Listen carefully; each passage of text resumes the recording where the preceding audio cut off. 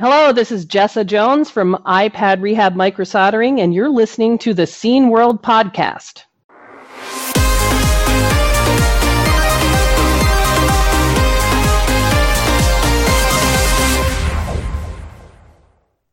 Hey, it's the Scene World Podcast. I'm AJ, and Jurg is that handsome fella over there in Germany. Hello. How are you doing? I'm doing. Nice.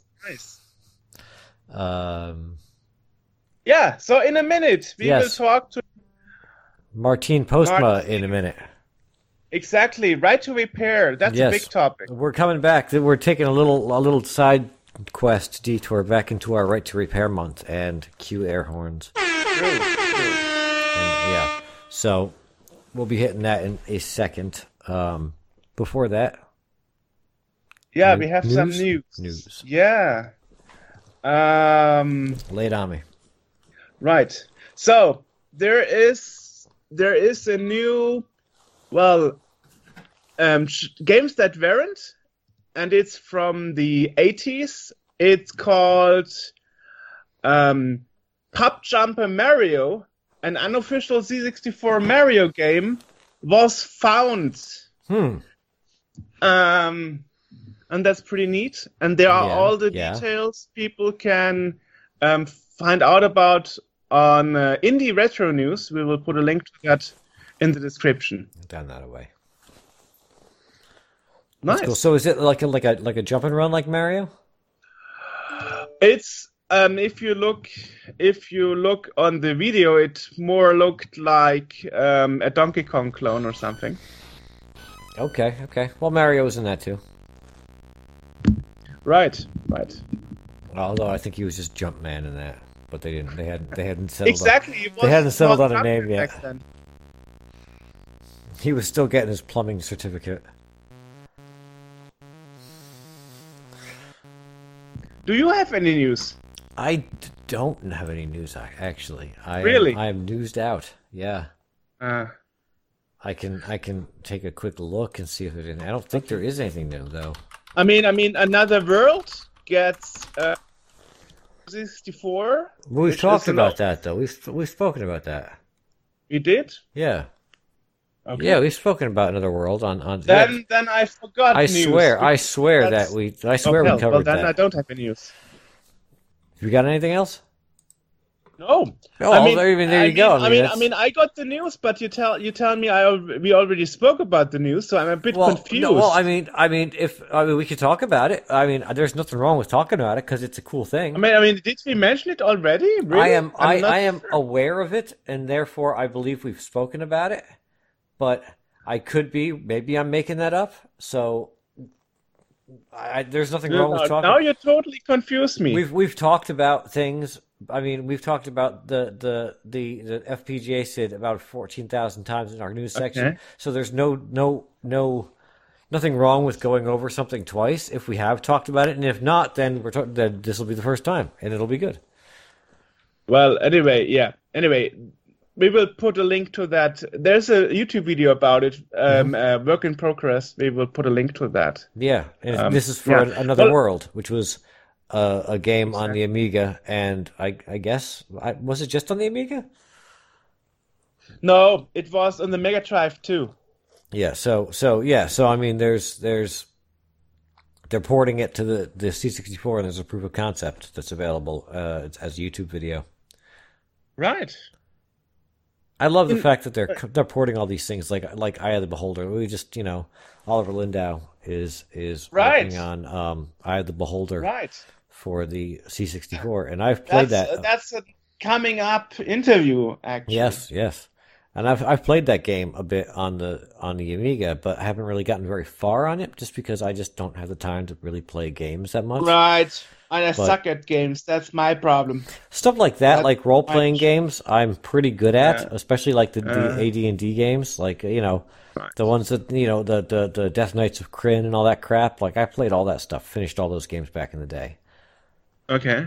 I was really into that stuff. Those are like the few games that I actually like really got into playing. Hmm. But Righty. yeah, in fact, at certain times, like when the weather is right, I see. I'm not even joking about this. I'm not even joking about this because I used to go to work, and I would work, and I'd come home from work, and I'd sit down and I'd play like Death Knights of Krynn or some nonsense like that, But so when it's like an autumn night when it's kind of cold out and I'm driving around and stuff, and it's like my brain automatically goes back to like I'm going home and playing some Death Knights of Krynn. I have no recollection of the game at all, but like I don't remember what happens in it or anything like that. But I just remember like the feeling of being like I'm going home to play this game, and I guess the game is kind of cold and dark and whatnot. It matched the weather conditions, that I was in at the time, which was like the autumn of 1996. I don't know. Right. Well, I mean, since that was all my news I had, and since you don't have any news, should we jump to the interview? Yeah, let's pop on over there and head back into to repair. 8 minutes section. That's that may be a new record. Already. So enjoy. Yes. Enjoy. Right. Yep. That's it. Let's jump over to Martin Postma and the Right to Repair again. Today, we are talking to another guest again, and this time it's Martin Postma. Hello. Hello. And you are basically known for having created repair cafes, the concept, the ideas. Yeah, that's right. I did come up with the concept 11, almost 12 years ago now, in 2009. So that's a pretty long time ago already. Wow. And I wonder, I mean 11 years ago, was that already a problem to get your devices fixed? I mean this topic of, getting your devices fixed and getting the parts and all that stuff just happened like the last 3 years, that it really was covered by media much? Mm-hmm. No, but it's been a problem to have things fixed for a long time.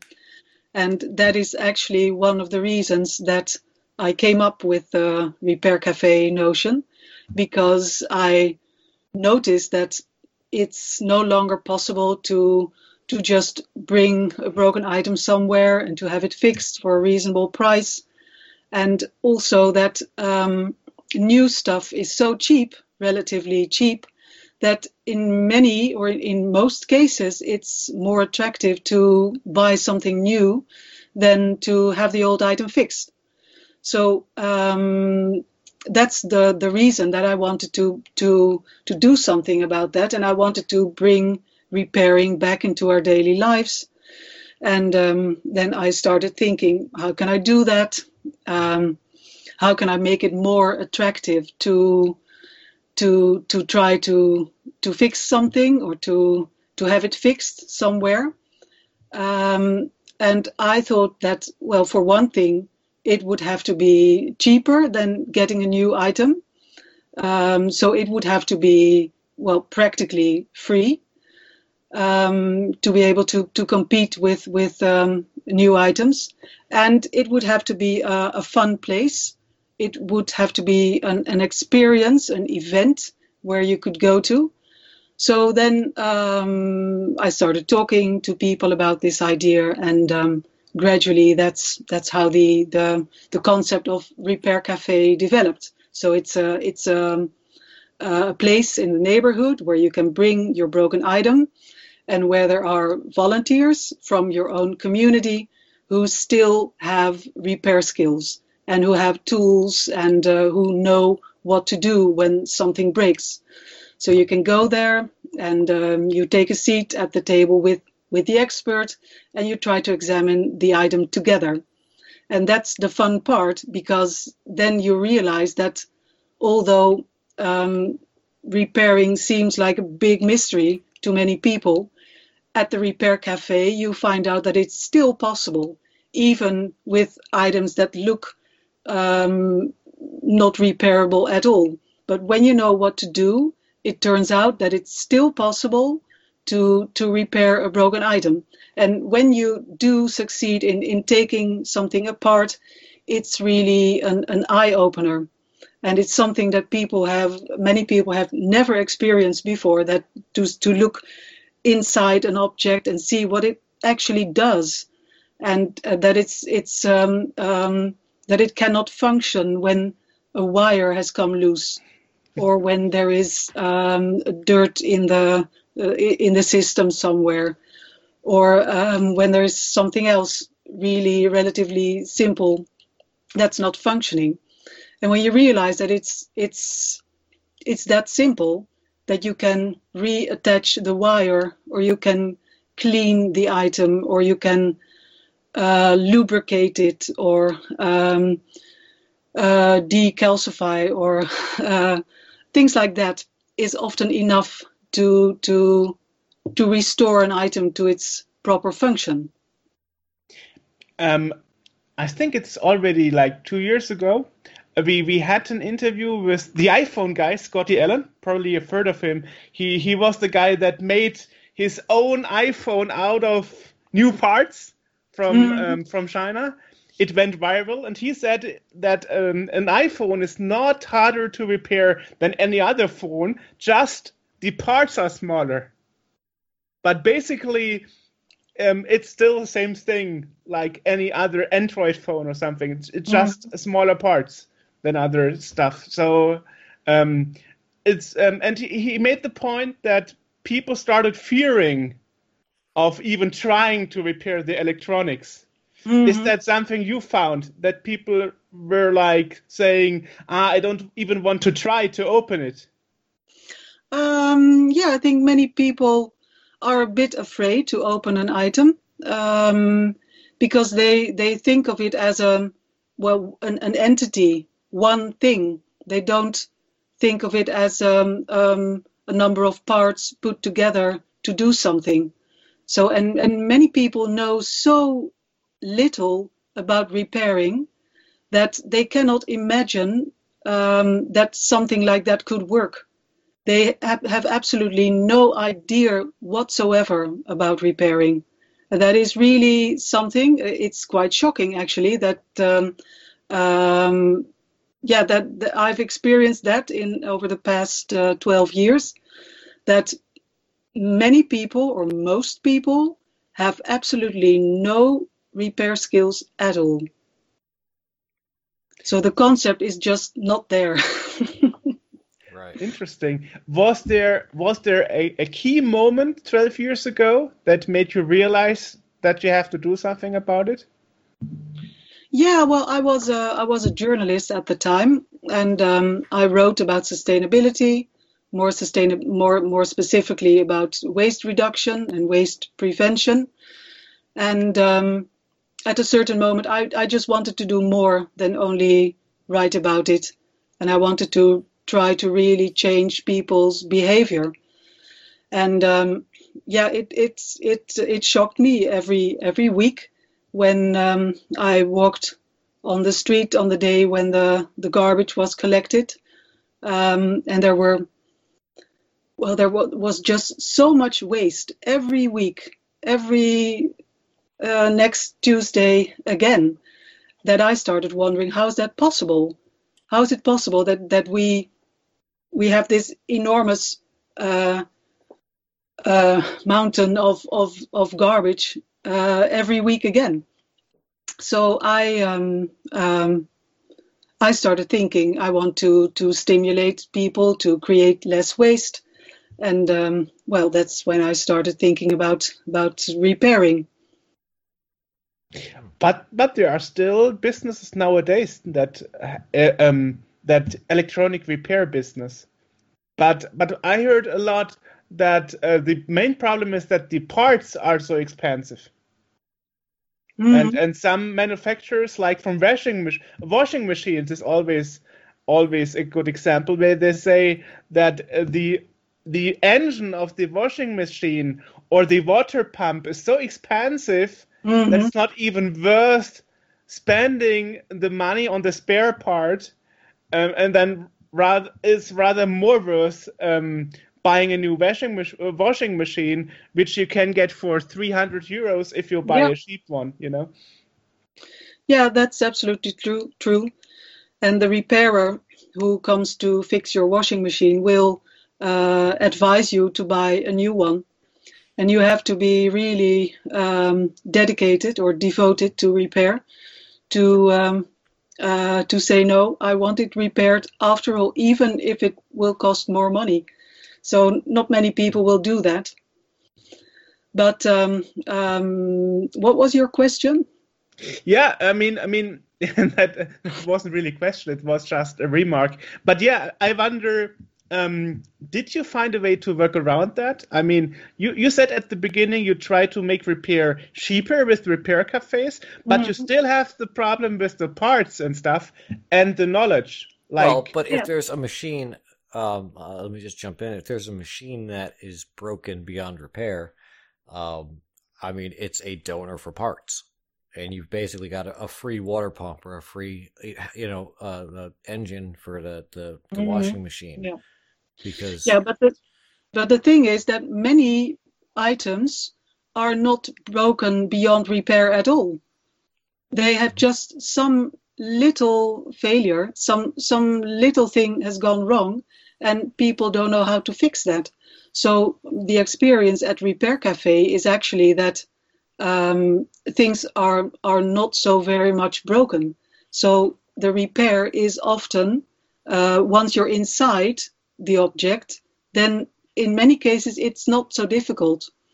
And it's often enough to clean, to lubricate, to reattach a wire, to do the little things that you could also imagine people doing for themselves at home. But people have so little knowledge about repairing that they don't feel comfortable doing that at home. Or they just don't care enough for the products because they were so cheap to buy that they don't think that it's worth giving the effort to give it a try.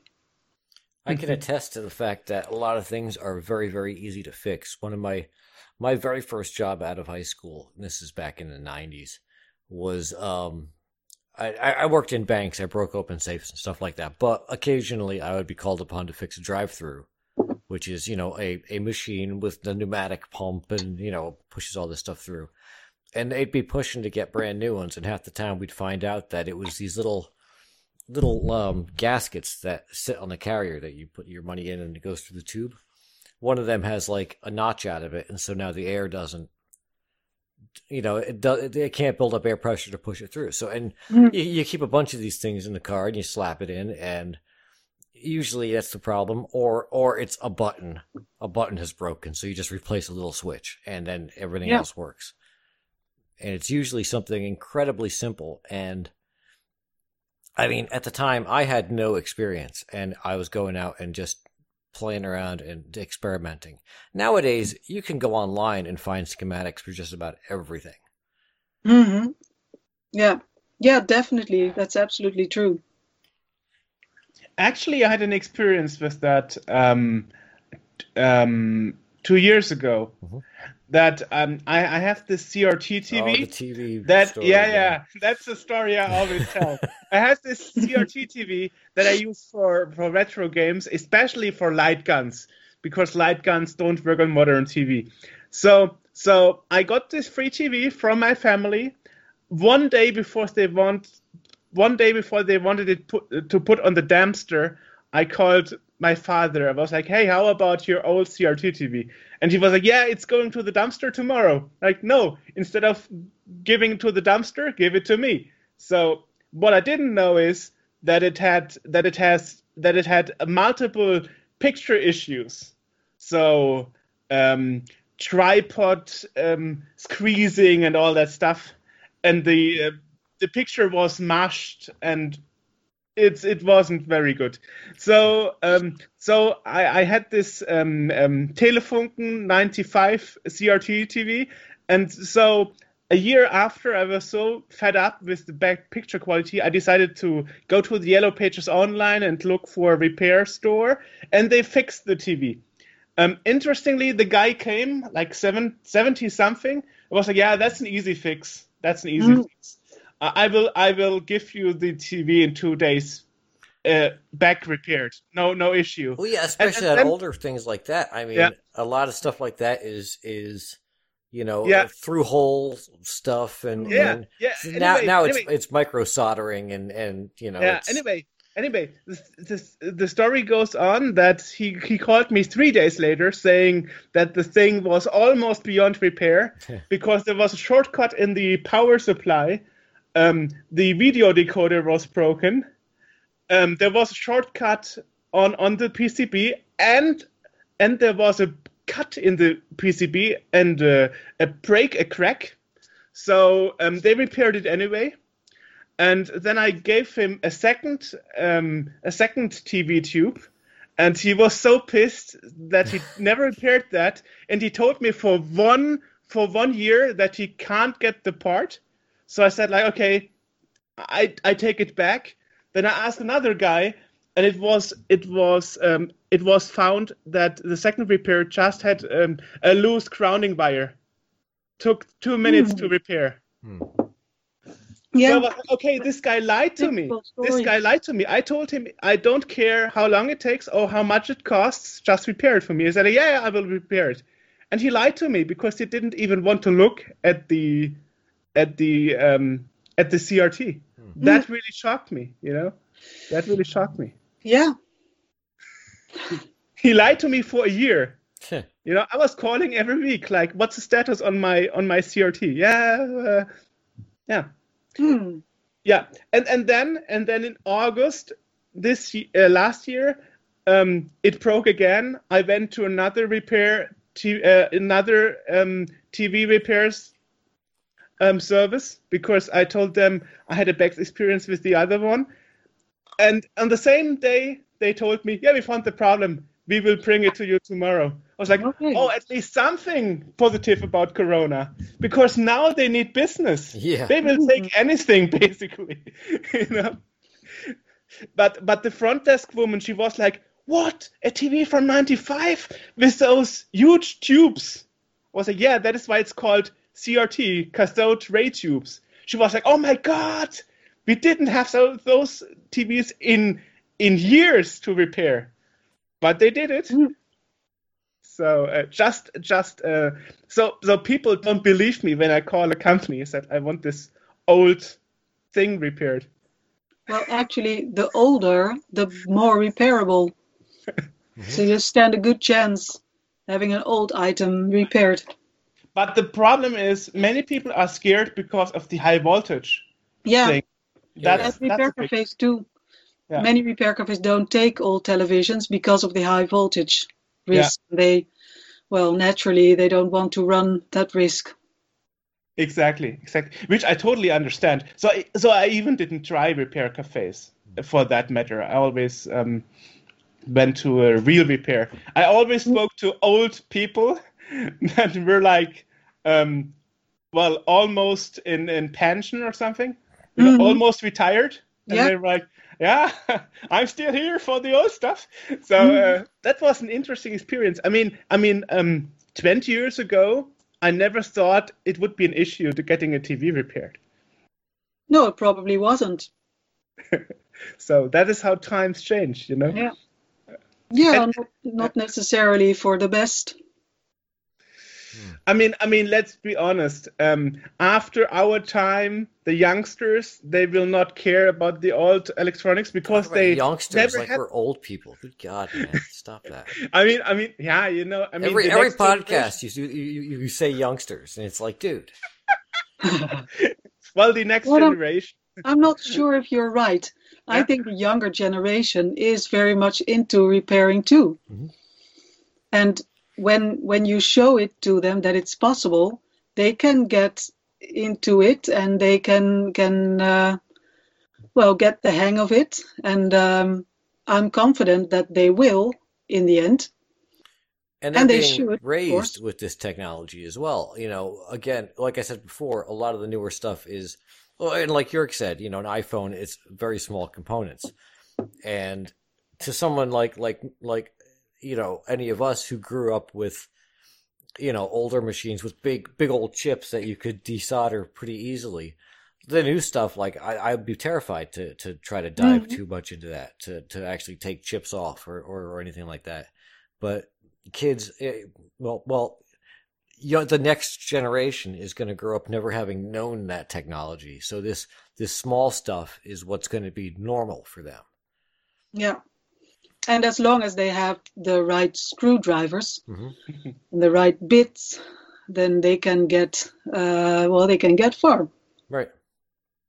That's another issue. We have tons of bits and screws, driving, torquing, whatsoever. Yeah, you don't want to see my toolbox.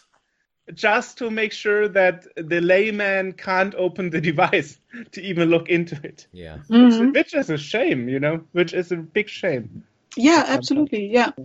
That's why, at Repair Cafe Foundation and in other organizations promoting the same cause, we always say that why don't companies use the same screws?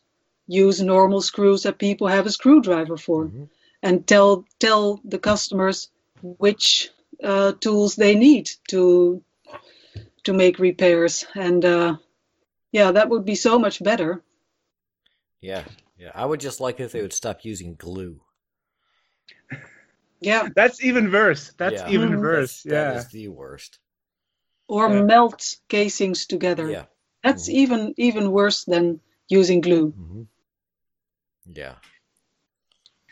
I see you have seen a lot, you've heard a lot, probably. Yeah.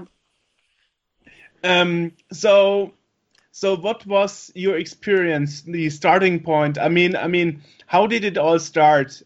I mean, I guess back then, as I said, almost 12 years ago, you didn't think that this brand would reach out to other countries, like even India, Yeah. So or was it the thing you had in your mind from day one? No.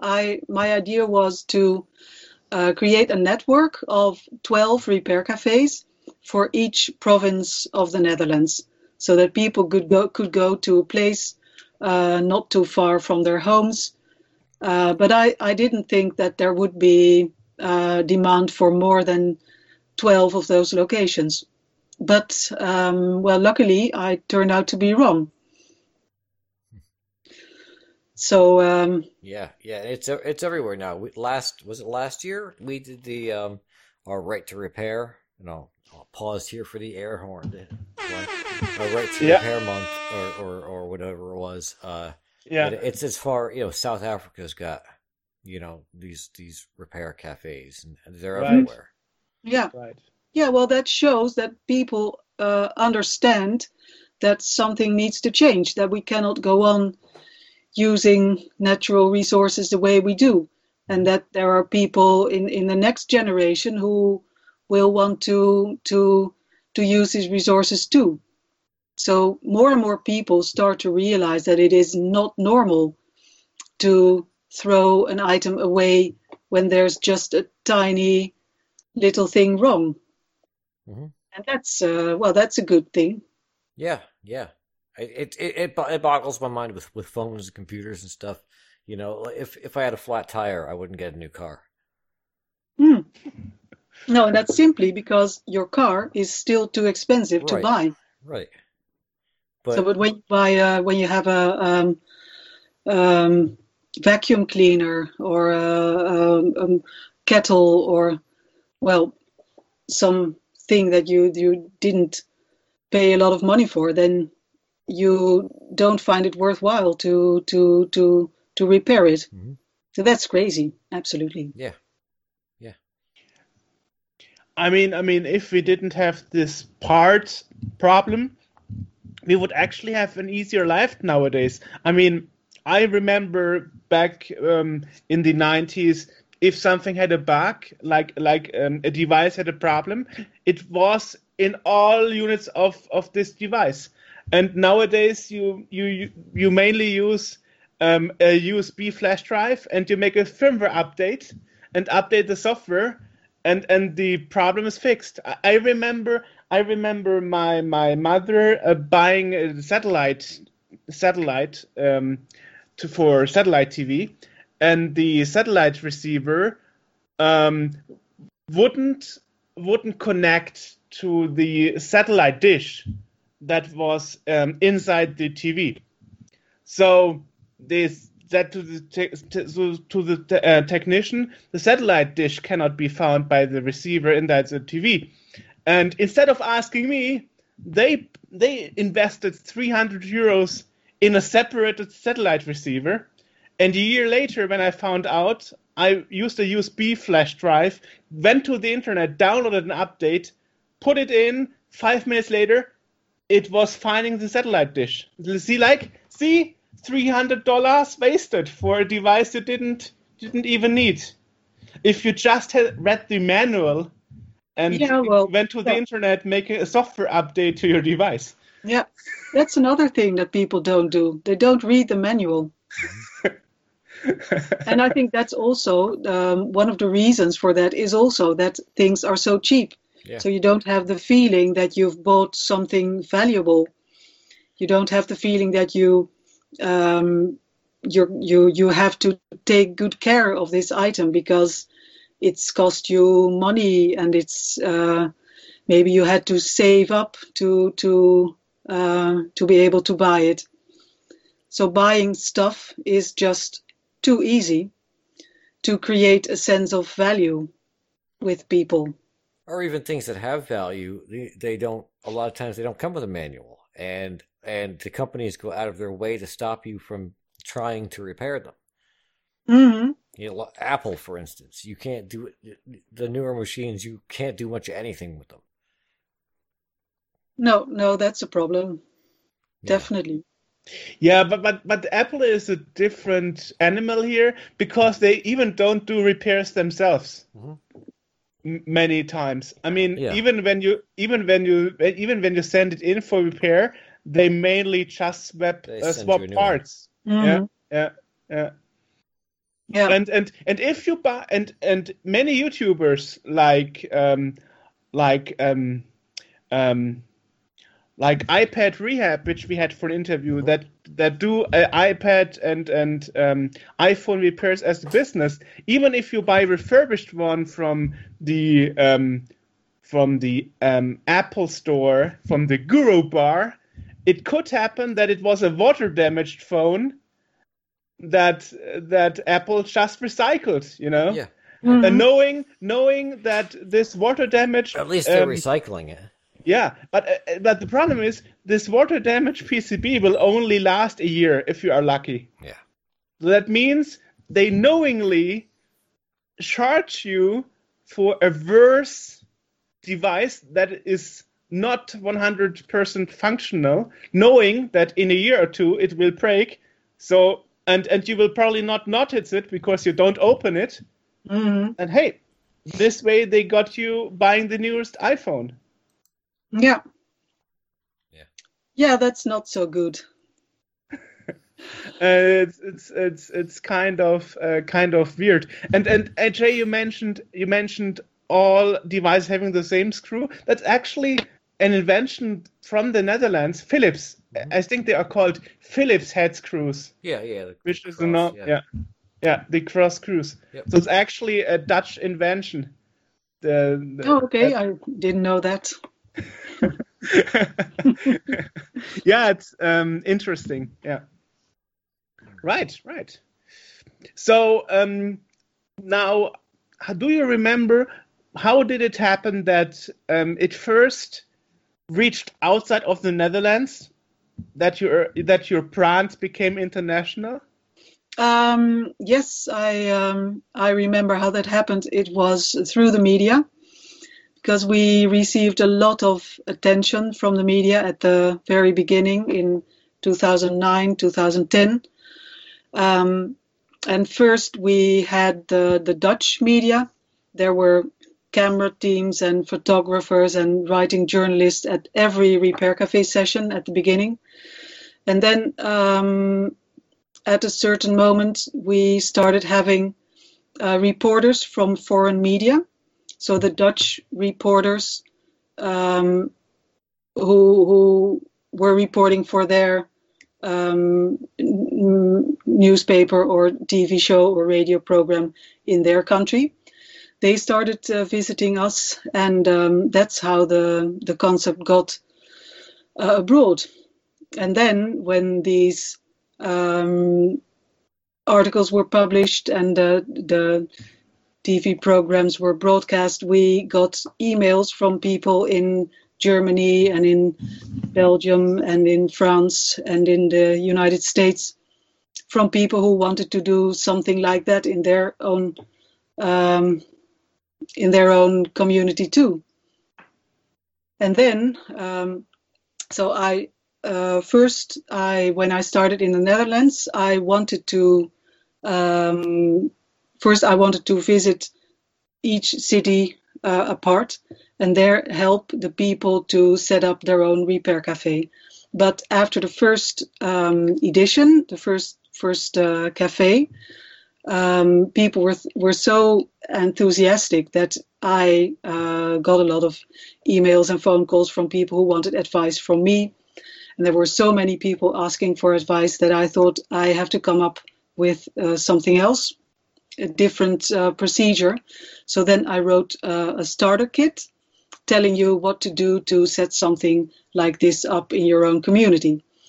And that was, first it was only available in Dutch, but then after we got attention from foreign media, I realized that we had to translate the starter kit into French and German and English, and so that's what we did then. And it kept us very busy for a couple of years. Which should have been easy for you. I've read that you know tons of languages: Russian, Dutch, English, French. Yeah, I do, but German. But not well enough to write without mistakes. And I didn't have time, so we just hired proper translators to do this well. Wow, I was just amazed seeing your profile. That by how many languages you know. That really amazed me. You know. Well, the Netherlands is a small country, so if you want to communicate with many people, you cannot expect everyone to speak your language. I go by English most of the time. So yeah, me too. One thing I wondered, I read on your homepage that that you even have a repair cafe in India, and I wondered how that happened. I mean, I always thought that certain countries like India or other countries perhaps are more into repair. Yeah, they are, or they used to be. And in India, in Bengaluru, there is this repair cafe. This is run by a woman who is, I think, 30 years old. And she says that her father still knew how to fix things and found it normal to have things fixed when they broke. But her generation doesn't have the skills either. So even a country like India is losing this particular skill set. So even the countries like India are no longer able to repair like they used to. And that's what she wants to change in Bengaluru. And well, that's a hell of a job, of course. Wow, that's interesting. I wasn't aware of that. No, me neither. But yeah. Well, I have to say, my family, my childhood was always a bit different because we had my grandfather that was a lot into electronics, and he knew English, so he would repair a lot of things that got broken. So we still had an old Nordmende VHS recorder from 1977, you know, and he still had a running black and white TV and all that stuff. Mm-hmm. So in my childhood, it was always like, don't buy something new if you can still fix it. I just learned when we're doing this podcast, and when I saw on YouTube those channels popping up like repair cafes and stuff, that this is seriously an issue, you know, and especially this repair cafe brand. I think it became a culture thing. I mean, my father knows nothing about electronics. He was never interested into computers or something. But when I was talking to him on the phone a few weeks ago, he was like, yeah, we even went to repair cafes ourselves and got something fixed. I was like, oh my God, my father knows what a repair cafe is. Yeah. So it really became a pop culture, I would say, even. It must make you proud that your idea spreads so much worldwide. Yeah, I'm happy that it did, and it could grow much bigger. Now we have 2,000 repair cafes worldwide, which is still very small contribution to a better world. So my ideal would be that there would be a repair cafe or a similar repair initiative somewhere in all communities across the world, and that kids would learn about repairing at school so that they find it normal when something breaks to first take a look at it and try if they can fix it, if they can see what's wrong, and if not, if a friend could help, or if their friends cannot help, maybe someone else can. And so we need to go to that kind of society where people have these skills, where these skills are passed on to the next generation and are taught at school, and where information is available so that you can always find out more about an object if you don't know how to fix it yourself, and where there are multiple initiatives all working towards more repairing, more preserving, less throwing away, less wasting, less recycling. For many people, recycling is the first step, and has for many people, recycling is a good thing. They think that when something is recycled, then that's good, but it's not necessarily the case. Recycling actually, in my opinion, is the last thing that you should do after you've tried everything else. First, you buy it, you buy an item, you use it, then something breaks, then you can repair it, you can use it again. If something breaks again, maybe you can fix it again or replace a part, or and there are many stages before you get to the point where recycling is the only possibility left. And that's when recycling is okay, but no sooner. I mean, many devices were even told to be more electricity efficient nowadays. Mm-hmm. Because my mom always says I should repair my refrigerator and freezer combination because it's 18 years old. And newer devices take less energy and are better for the environment. But then you hear other people saying that's not really true. Yeah, I don't know. Well, it goes for certain. It goes for certain product categories. Now, for a refrigerator, it is true that you had better buy a new one instead of repairing the old one. But that does not go for coffee makers or radios or vacuum cleaners or lamps or the kind of thing that people bring to repair cafes. And so in many of those cases, it is definitely better to repair it and repair it again and again before replacing it for a newer model. What's a typical item people are coming in for repair? Our top 3 is a coffee maker, vacuum cleaner, and the bicycle. Oh, bicycle. That's surprising because there are a lot of bicycle repair shops, at least here in Germany. True. Yeah. Okay. There are in the Netherlands too, but many people want to repair their own bike, or a bike is a kind of thing where people have the idea that it should be fixable. So depending on the bike, I guess. Yeah, but it's bike technology is not so very complicated. So that's why people have the idea that this should be fixable.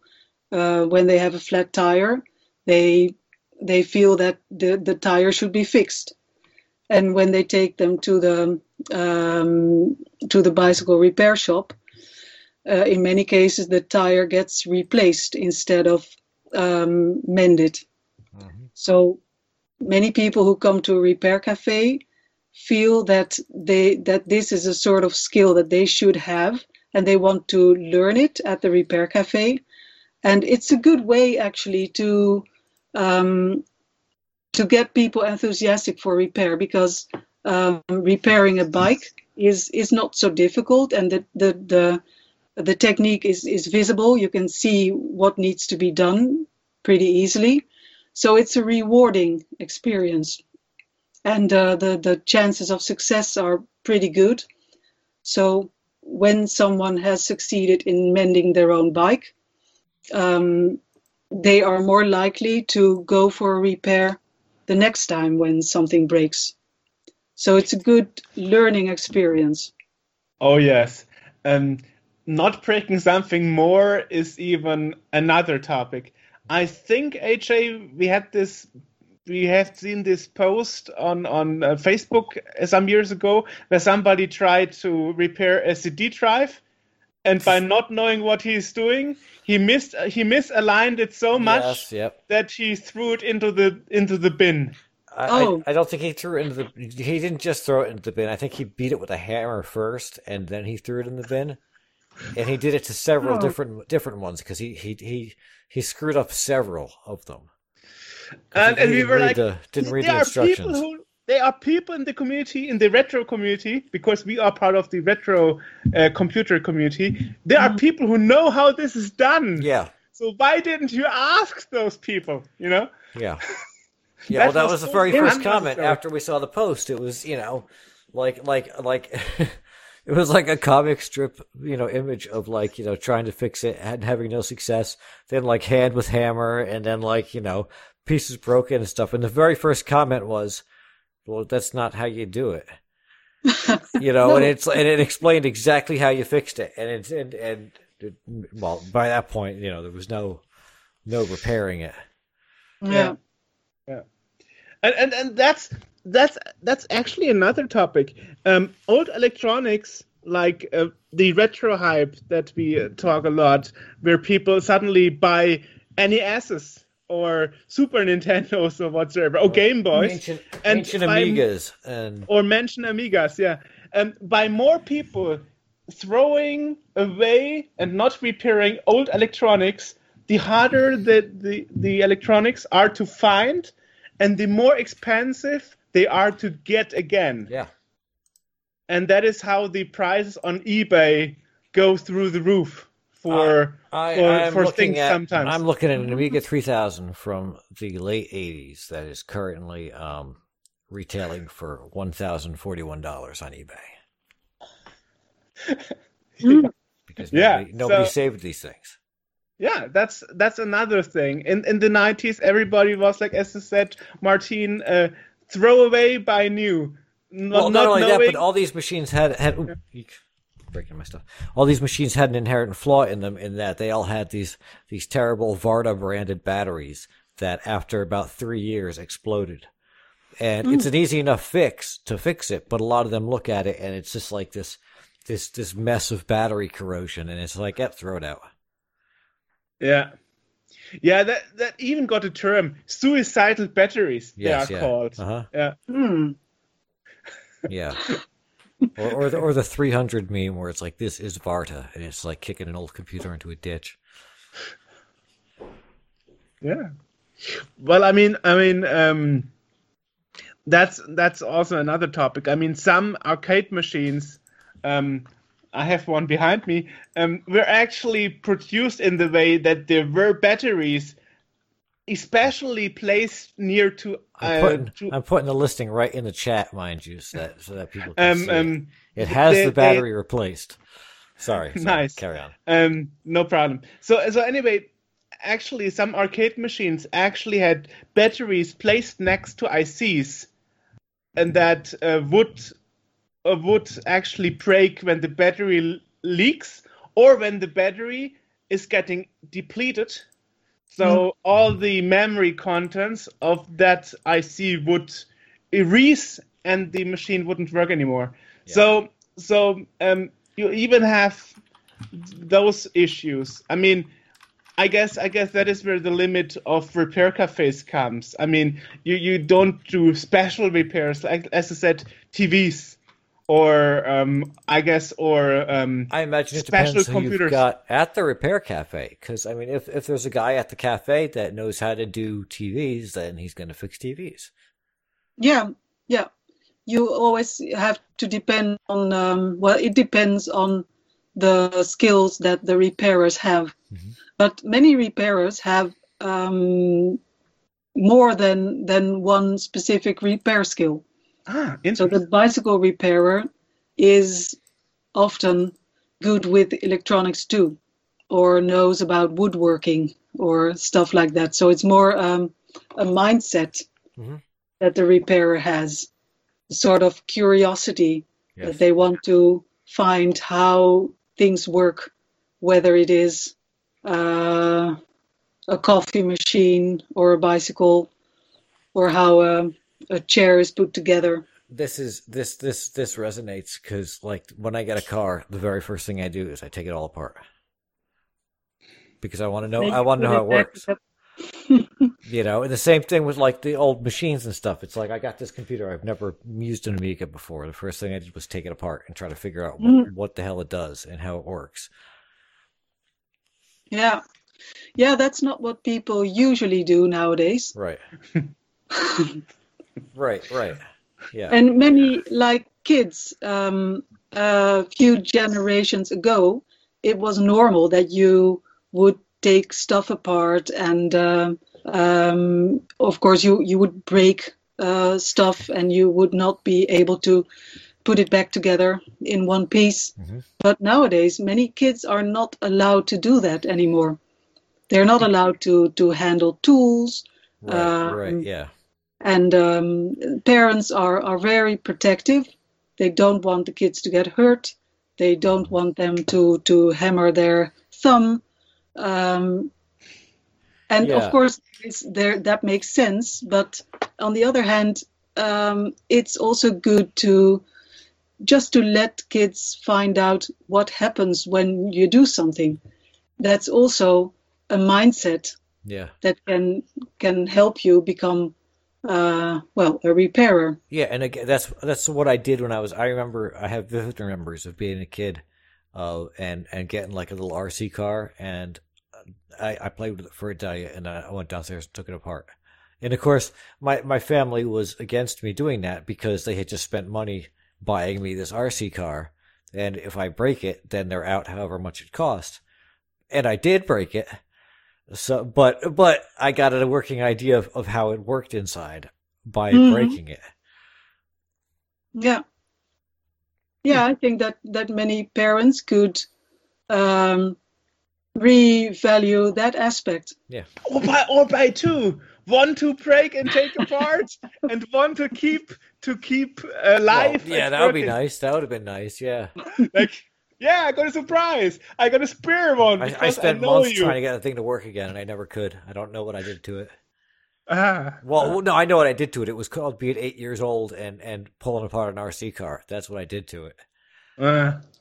But now you could bring it to a repair cafe. It would probably, if I still had it, I could probably look at it and instantly be like, "Oh yeah, I plugged that wire into the wrong thing," and whatever, and then it would be fixed. But at the time, I was just a wee lad. All right. Well, that's nice. I've learned a lot. So yes. It's also basically a problem of society. Mm-hmm. Yeah. And those parents you mentioned, there's a phrase for that. We call them helicopter parents. Helicopter parents. Yeah. Mm-hmm. Yeah. Over careful, overreacting parents. Yeah. So yeah. That's me with my dog. I'm kind of a helicopter parent.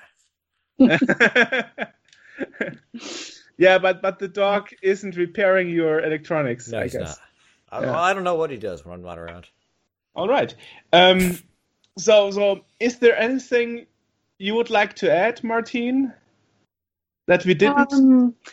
Well, only that repairing is a good experience. Mm-hmm. Really makes you feel good. And I think the more people have that experience, the more people will keep repairing and will want to repair more, and will stimulate manufacturers to start producing repairable products. And well, that's the way that we should be heading. Yes, yeah, and building too. I've got the laptop that I'm using right now to record this podcast is a MacBook Pro from 2012, because that was the last one that they made that was upgradable. And I got the base model, and I swapped out the hard drive, and I took out the DVD drive and put in a second hard drive and maxed out the memory. And there's you get a feeling when you do that like I've this is now it's gone from just being a machine that you use to now it's being your machine. Yeah. You feel strong. Yes. You feel proud. Yeah. You're independent. Right. That's the way you want to feel. Mm-hmm. You want to be master of the situation. Yeah, and I got to tell everybody that sees it like, no, this is what I did to it, because because it is a matter of pride that you're able to do that sort of thing, that you're able to fix it, and people don't have that. I had a phone too that I loved, that I replaced almost everything on. It was the last phone that it was an LG G5, and it was super repairable. I mean, I give them props for making a phone that they encouraged you to take apart. Mm-hmm. Yeah, but I think it's also, many people say I'm crazy to have spent 189 euros on repairing an old CRT TV. Not at Two all, times! Because there's 8 of them left in the world. So yeah, I mean, you save them. Yeah, true. Well, I still have 2 in my cellar for the worst cases. You see behind me. You see, any of these machines have CRTs? No. You know why? Because I can't find one. Well, that's a different case in America, I guess. Yeah. Here in Germany, people are offering them on eBay and stuff. Yeah, they offer them on eBay here too for like $500, and then you get a box, and it's just like a pile of glass. I got them the for U.S. free. Postal Service is awful. I got them for free. Yeah, from friends who I were got like, an iMac G3 a while back. It was a beautiful, beautiful machine. I just wanted to play with it because I never had one, and I got this thing, and it arrived, and it was just like a crumble of plastic and glass. There was nothing left to it. Oh. Because the Postal Service broke it? Yes, the Postal Service. I got a G5, a Power Mac, or a Mac Pro, one of those two. The big aluminum thing, And I got that thing, and they shipped it in the mail. This aluminum was so bent when I got it. I don't know how the Postal Service did it, because I went so far as to try to drive over it with my car to try to straighten it out. It will not straighten out. I don't know if they got the Hulk working on the Postal Service, because there's no way you can bend aluminum like that. Wow. But they managed to do it. So I'm not buying a CRT through the mail. I see. I did a couple of times. I was lucky. Yeah. Yeah. Well, you said you only had an hour, so we are almost we're just reaching an about hour there. now. Yeah. So I hope it was interesting for Yes, you, is because there- you sent me an email today that you weren't sure if you can contribute a lot. You said earlier, right? Yeah, because you wanted to talk about electronics and right to repair movement and Not necessarily. Well, no, I mean, this does all fall into the right to repair, and I mean, you've been fantastic. You know, I mean, that's everyone when we were doing the right to repair month that we did earlier on. Everybody kept kind of pointing us to you because it all kind of started there, you know, and we're like, Repair okay, Cafe. well, Yeah. we gotta revisit this at some point, you know, Yeah. and do that, and it's been fantastic. Yeah. well, that's great to hear. And I'm happy that through Repair Cafe, many people have realized that repairing is a good thing. Mhm. And I hope that many more people will start realizing that, and that will, at one point arrive at a more sustainable level, at a more sort of repair society. That would Yeah. be, well, that's my goal. Mhm. And I agree. yeah. Yeah. Is there a website or any way that people can follow along with what you're doing? Well, there's the repaircafe.org website Okay. where we share news and where you can see the world map of repair cafes and where you can get the starter kit to start your own repair cafe. And yeah, that's it. Awesome. We will put a link to that in the podcast description below.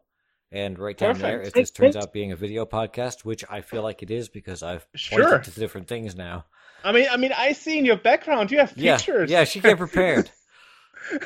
What are we looking at in the back? Is that we're looking at a repair cafe? That's Yes. a repair cafe in Yeah. Amsterdam, actually, where they are fixing some sort of, I think it's a It's like a PC or no, that looks like a DVD it's player. or a something. amplifier or a CD player Yeah. or, well, Yeah. Yeah, you see a belt Okay. mechanism in the back, I think it Yeah. is. Yeah, that's some kind of disc reader. Yeah, yeah. yeah. Belt Yeah. mechanism, definitely. Yeah. Yeah, it's interesting. Normally our guests don't have pictures in the background. So No, I nice. thought I might try this Yes. just to get the repair cafe atmosphere across. Awesome. Now we awesome. have to do it as a video podcast. We don't have a choice. we have no choice in this now. Okay, Sure, perfect. Absolutely. Thanks a lot. thank you. Thank you. Bye. Bye bye. Bye.